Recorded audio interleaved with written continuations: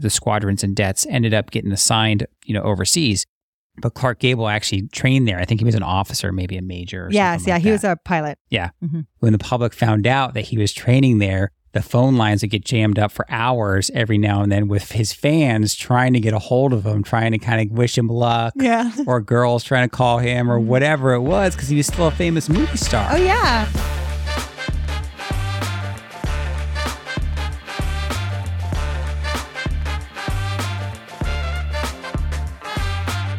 Welcome to Talk with History. I am your host, Scott, here with my wife and historian, Jen. Hello. On this podcast, we give you insights to our history-inspired world travels, YouTube channel journey, and examine history through deeper conversations with the curious, the explorers, and the history lovers out there. Now, I don't have any fancy schmancy wordy intro tonight, but I do want to continue to ask folks for reviews. We've been kind of getting an uptick in downloads for the past couple months, and for folks listening, I'm always looking for feedback for some way. And also, and Jen, I don't know if I told you this, we now have 2 membership options for the podcast. No. Now, there's no, really the benefit is that you're just kind of supporting the podcast. And both tiers are similarly priced. And I called the one tier Coffee Contributors. So if you are a coffee fan, much like myself, and me, you can be a coffee contributor. And then the other tier, which is the exact same price, if tea is your preference, you can be a tea tipper. Ah, I like it. So you can be a coffee contributor or a tea tipper. So if you're interested in supporting the podcast that way, you can go to talkwithhistory.com. We do have a link in the show notes for this, and you can check out either those. That's kind of like a monthly thing. It's like $2 a month, right? Oh, we would, appreciate it. Yeah, it's $2 a month. It's not a big deal. It's probably less than what coffee would actually cost, or maybe it's $2.99. But I got nice, pretty pictures. It looks really cool. Or if you just want to contribute something, buy us a cup of coffee just one time. There's a one-time option as well. Cool. And we'll kind of call your name out and give you a little recognition. But for those who do decide to join monthly, we will call those people out and kind of say thank you to them by name on the podcast. So that is what, if you want to contribute to the podcast and you want to join our membership, you can be a coffee contributor or a tea tipper. We will call each of those groups out at least once a month on the podcast and call out our members. That's great.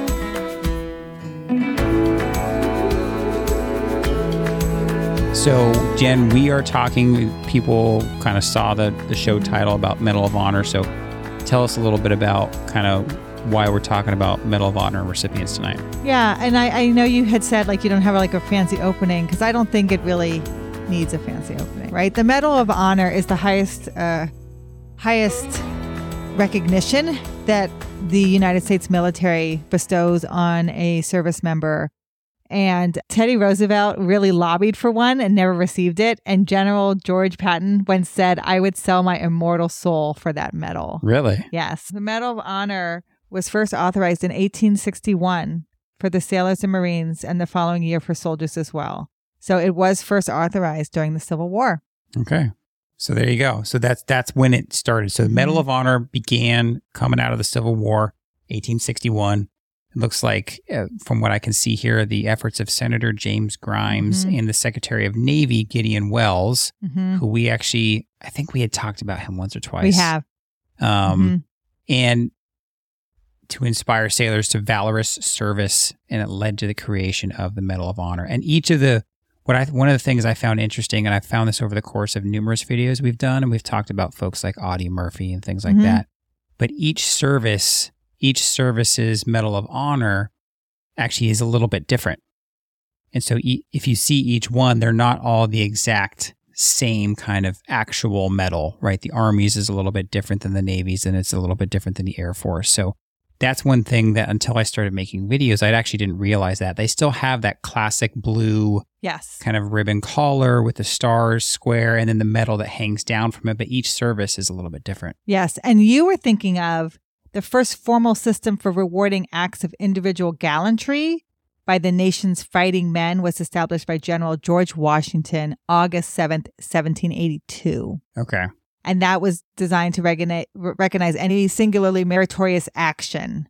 And the award consisted of a purple cloth heart. Okay. So it's kind of how the Purple Heart started. It's not what the Purple Heart is now. Is now. Because now it's for people who are wounded in action. Wounded in action. So, but it was started by George Washington, recognized, but the actual title Medal of Honor did not come around until Civil War. Okay. And you remember us talking about Secretary of Navy Gideon Wells because of the ironclad.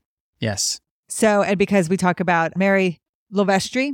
Yes. She presented the plans. That's right. For the ironclad to him. That's right. So if you want to listen to any of those episodes, the Battle of the Ironclads and Mary Lovestry, she was the spy down here, African-American spy who got the plans when the South was building their ironclad. Yeah, and pretty pivotal to the Civil War. Yes. But to bring it back to the Medal of Honor, why we're talking about it today, again, this is another thing that we got to see on our jam-packed Western road trip when we were, again, in Pueblo, Colorado. Yes. At the Pueblo Wisebroad Air Museum.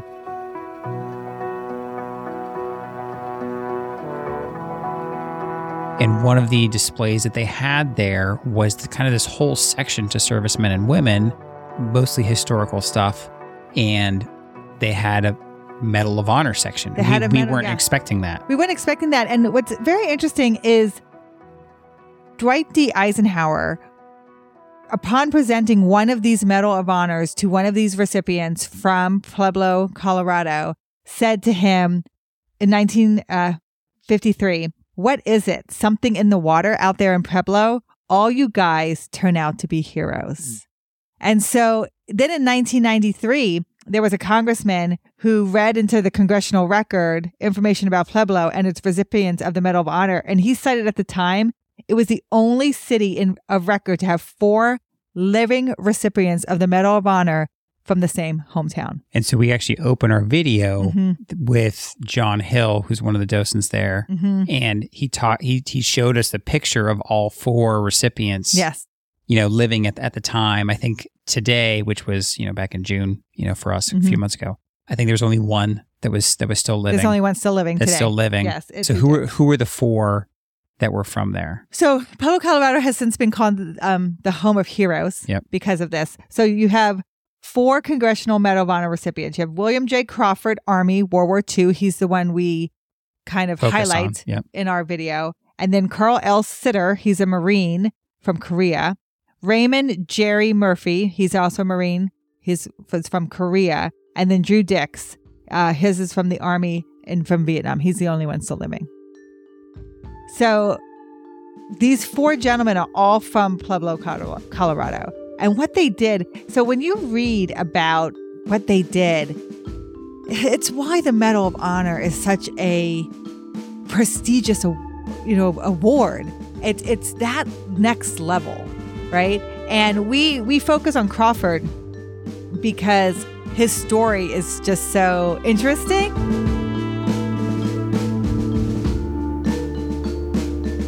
Crawford is a World War II fighter. He basically disarms 3 machine gun nests of the Nazis during World War II single-handedly. Just kind of runs out there, throws grenades. His grenades happen to be spot on, blows up these nests. He's able to, basically his men are taking so much fire that they can't get by. He takes a ton of fire. And it's almost like he says, like, the bullets were going between his legs and stuff. And he says that himself. Some of the video that we cut in, because for a lot of these Medal of Honor recipients that are more modern, there's a site, and it's, if you Google it, you can find it pretty easily. But it's a lot of them telling their story. Yes. And so we found that video. Yes. And I kind of cut it into John talking about it as well. And he literally says, like, I ran, he's like, he basically sounded surprised he didn't get shot. Yeah. He's like, the bullets must have been going between my legs. And it's just like totally badass. Yeah. But so he does this. He's in Italy at the time. And subsequently he gets captured. And he spends 19 months as a prisoner of war. But during those 19 months, he is awarded the Medal of Honor. And so because he's a prisoner of war and they actually think he has passed. They thought he was dead, yeah. They posthumously present the medal to his father, and Truman presents it to his father. And so again, and then he's released as a prisoner. He comes back home, gets the Medal of Honor from his father. So he's never given his Medal of Honor from a president, which Right. is how you should receive the Medal of Honor. You should get it from the sitting president. And he actually, I did a little bit further research. He comes back and he finishes a full career in the Army. He actually retires as a master sergeant. That's amazing. Which is incredible to me. So here he is. He comes back, war hero, receives his Medal of Honor from his dad, right? Comes home. While you're a prisoner, I got this from the president. Right. And then finishes a full career, retires as a master sergeant. And then how did we after retirement, he takes a job as a custodian at the Air Force Academy. It's not far from Pueblo, Colorado. It's about 45 minutes north. And so he's he wants to mentor young cadets, and he's the custodian there. And then one of the cadets writes a paper, and he writes this paper on the janitor's lessons in leadership. And then they start to look up his background and realize that he has achieved the Medal of Honor. Yeah. So as he was doing research for this paper, he recognized the name and went and asked him. He's like, "Hey, are you the William J. Crawford? Who's the William J. Crawford in this Medal of Honor book over here?" And he was like, "Yeah, that's me." Yes. And that's when they came to realize he never received his Medal of Honor from a sitting president. So at the Air Force Academy graduation, President Reagan spoke, and in 1985, at that ceremony, presents him with the Medal of Honor. Yeah, it was pretty cool. It was pretty cool. And I actually found that too. I was surprised that I found that recording. So we actually have the clip of Reagan speaking, calling him up on stage. There's something I want to do that means a lot to me, and I'm sure will mean a lot to you. We're graced with the company of a man who believed so much in the values of our nation that he went above and beyond the call of duty in defending them. In July 1944, a grateful nation bestowed the Medal of Honor on a soldier, a private, for extraordinary heroism on Hill 424 near Altavilla, Italy. This soldier could not accept the award that day. He was a prisoner of war, and his father accepted in his behalf. Since early in this century, it has been customary for the president to present the Medal of Honor. Well, nearly 40 years have gone by, and it's time to do it right. A native son of Colorado, and certainly a good friend of the Air Force Academy, will forever be in the select company where the heroes of our country stand. It gives me great pleasure to ask Mr. William J. Bill Crawford, formerly of the 36th Infantry Division, to come forward.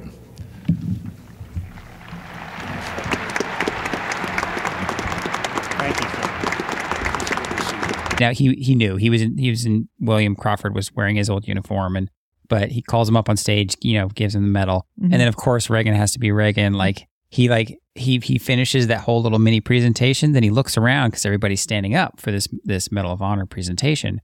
And he kind of looks and speaks to someone off to the side. He's like, "I think everybody can sit down, right?" And you hear from the side, it's like, "Oh, yes, sir, yes, sir." He's like, "Okay." And he just tells everybody, "Yeah, sit down, sit down." And everybody just kind of laughs because Reagan has that aura, right? Yes. He has that presence and that timing.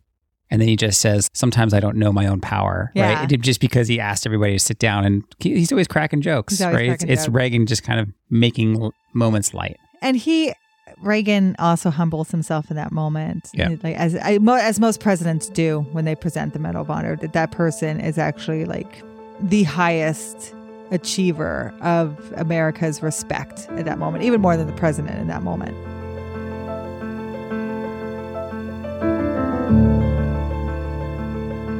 We talked about Drew Dix. He's the one who's currently still living. He was Army during Vietnam. What he did was totally badass too. During the Tet Offensive of 1968, although outnumbered at least 30-1, he led a small contingent of troops on a harrowing 56-hour battle against 2 Viet Cong battalions. And he rescued a ton of civilians. He rescues a young nurse, 8 volunteers, 2 Filipino workers, a young Vietnamese girl, a wife, and children of the chief in the area. And acting alone, he assaulted enemy strongholds, secured key buildings, and captured over 20 prisoners, including one of the highest-ranking officers ever seized during the Vietnam War. Holy cow. I know. That's why the Medal of Honor is like next level. It really is. And for anybody listening, I know we have folks who are currently in active duty military and former military that listen, and throughout my career and throughout your time in the Navy, you get to, every now and then we kind of say, hey, this is one of those kind of Navy heritage moments. We do heritage training and stuff like that. And they'll talk about some of these Medal of Honor winners and they'll read the official citation. Yes. And I did that when I was in command, right? Every now and then, once or twice while I was there, we would say, okay, we're going to read the Medal of Honor citation for this particular person. And it's just so emotional. Yes. Hearing these stories and thinking about it's true self-sacrifice, because that person is not almost at a point of not thinking of themselves whatsoever. The only thing they're focused on is saving those around them and defeating the enemy. It's difficult to even understand and comprehend. It's completely true, and that's true for Carl Sitter. He's one of the other people from Pueblo, Colorado.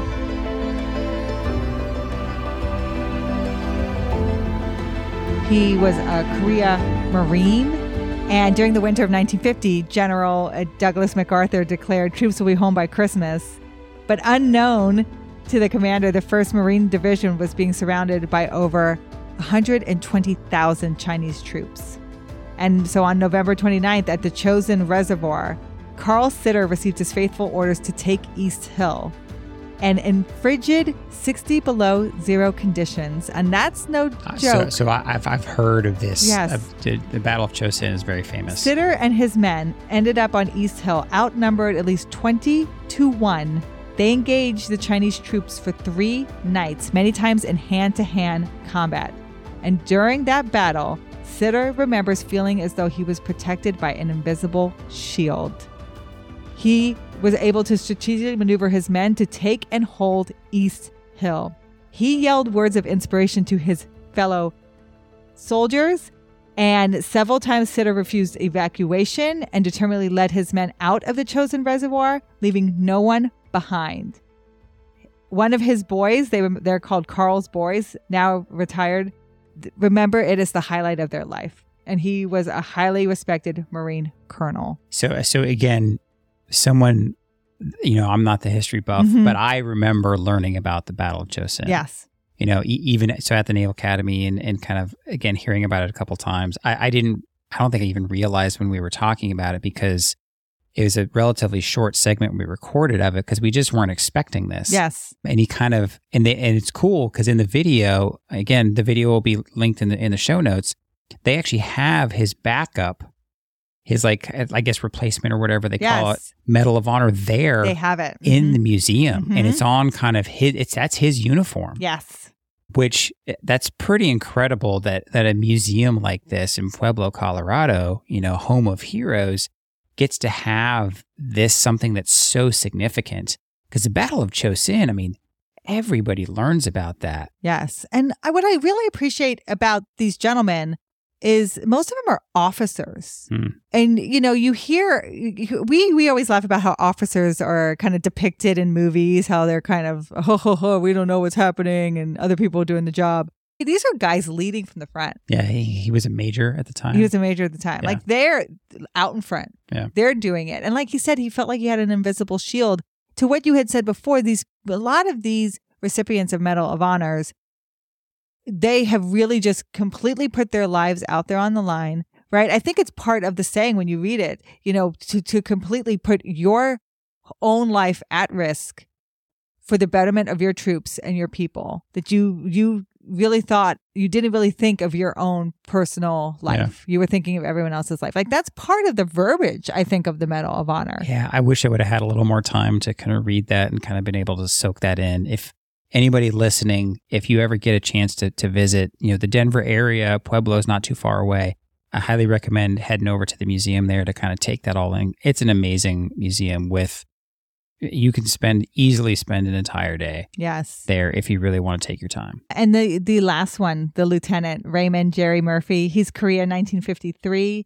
He was a Marine. And there was a raid on, I think it's Ungok Hill in Korea. And it was a cold day in February 1953. Again, these ungodly cold temperatures. It turned very grimly, very quickly for the 1st and 2nd Marine platoons of Able Company. 2nd Lieutenant Raymond Murphy was the 3rd platoon leader with the assignment of evacuation. As the raid progressed, he became uneasy and he felt something might be wrong. So, defying direct orders, he kind of climbed up on the hill to assess the situation, and it was just as he suspected. The assault had been stalled because all the officers and NCOs of the first 2 platoons had been killed. So what he did, knowing the raid had failed, is he led a very heroic rescue mission to get everyone out of there. Wow. And so under his command, he took enemy fire. He made countless runs up the hill. Think of like Forrest Gump. Yep. Going back. This is what he did. He pulled other men back, provided cover. He would provide a kind of air cover. And this is the person who Eisenhower is presenting the Medal of Honor to when he makes the statement, "What's in the water with you guys in Pueblo?" In Pueblo. Yeah. Wow. And so he received numerous wounds, refused treatment until everyone else had been evacuated and treated. So again, like you said, there is a moment with soldiers where they're just so a part of the mission that it really isn't about their life anymore. It's about everyone else's life and seeing the mission through. And what I appreciate about him as a young officer, because he's a young lieutenant, is he is defying orders to figure out what's going on. And when he sees that the mission has changed, he completely takes the leadership upon himself to take control and evacuate everyone from that offensive. So those are the 4 Medal of Honor recipients from Pueblo, Colorado. It's their hometown. Yeah. And then we also showcase one in the video who is a Civil War Medal of Honor recipient, but he's buried in Pueblo. He's not from Pueblo. So there's basically 5 in the area. And so again, at the time the 4 were living, and I think that's what made it the hometown of heroes, because there might be other towns that have more Medal of Honor recipients from that hometown. Total. But because those 4 were living at the same time, it's because they got that name. And so it's just amazing. Those stories, you can see why that is the highest award. It's not even an award, the highest recognition you can get from our country for your military service. And then we also showcased in that video the World War II posters.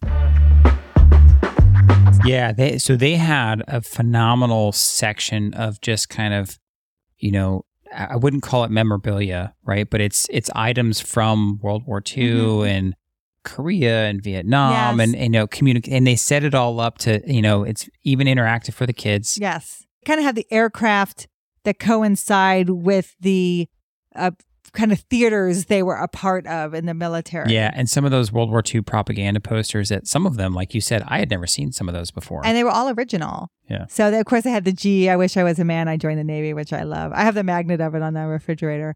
But they had one of Dory Miller, who is he was the cook on the ship during Pearl Harbor attack.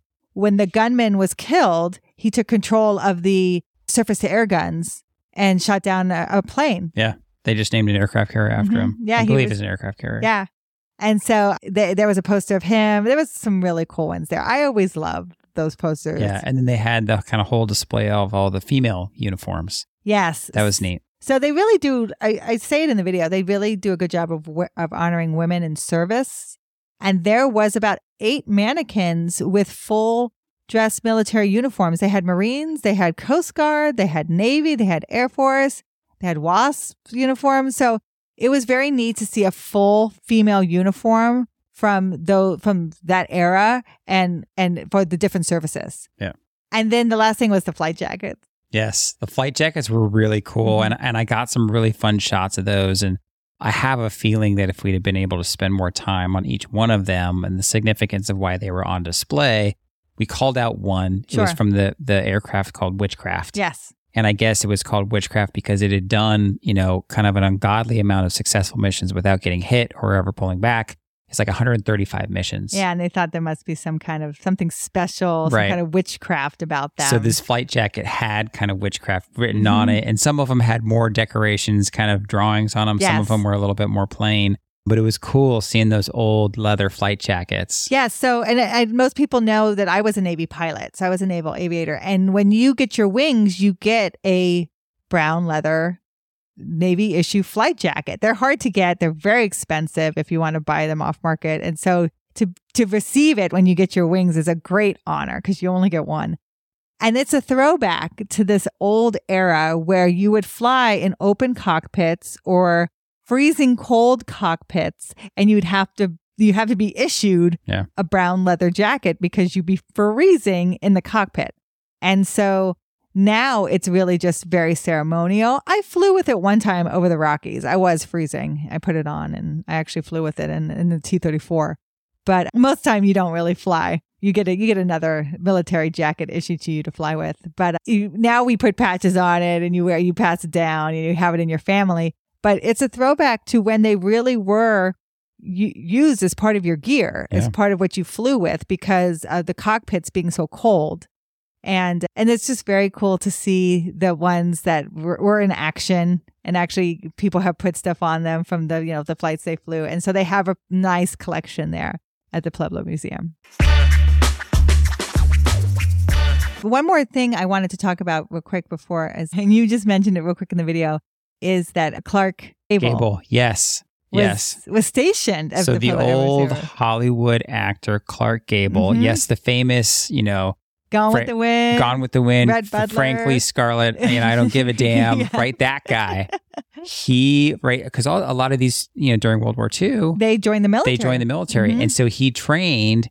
And you actually didn't know this until after we left. No. So I was talking with, I think, the museum president. She was hanging out with me and the kids while you were sitting filming with some of the other gentlemen. And she told me this. And it's on their website. So if you go to their website, pwam.org, they show this on there. So that's where I pulled it off of. But Clark Gable actually trained there because that in Pueblo, there was a big training site there. And a lot of these air kind of the squadrons and dets ended up getting assigned, overseas. But Clark Gable actually trained there. I think he was an officer, maybe a major. He was a pilot. Yeah. And her story to me, and it says it on the website as well, is that when the public found out that he was training there, the phone lines would get jammed up for hours every now and then with his fans trying to get a hold of him, trying to kind of wish him luck, or girls trying to call him or whatever it was, because he was still a famous movie star. Oh, yeah. I mean, Gone with the Wind comes out in 1939. So World War II, it's after. And Gone with the Wind was the biggest movie at the time. It's only a few years later. So here he is in Pueblo, Colorado, training, in flying and stuff like that. And people are trying to get a hold of him, jamming up the entire town's phone lines for multiple hours at a time. I can totally see that happening. What would be neat too is he probably is, he's flying. So he's probably making radio calls and stuff. So if you're on the tower, if you're in control. See if you recognize the voice. You would be his voice on the radio making radio calls. So that's really neat. That was neat. That was just kind of a quick call out that I put in the beginning of the video when I'm doing kind of like a pop-up video thing, kind of talking about the little bit of the backstory of the military training sites in Pueblo, Colorado. If you're ever in that area, I highly encourage you guys to visit. Let them know that we sent you, that you came from Walk with History. If you guys want to support the show, we love it when you share the show with other folks, or you can be a coffee contributor or a tea tipper. And if you do join one of those membership tiers, I'll kind of give you guys, those members in those membership tiers, a shout out once a month on the podcast just to say thank you for the support.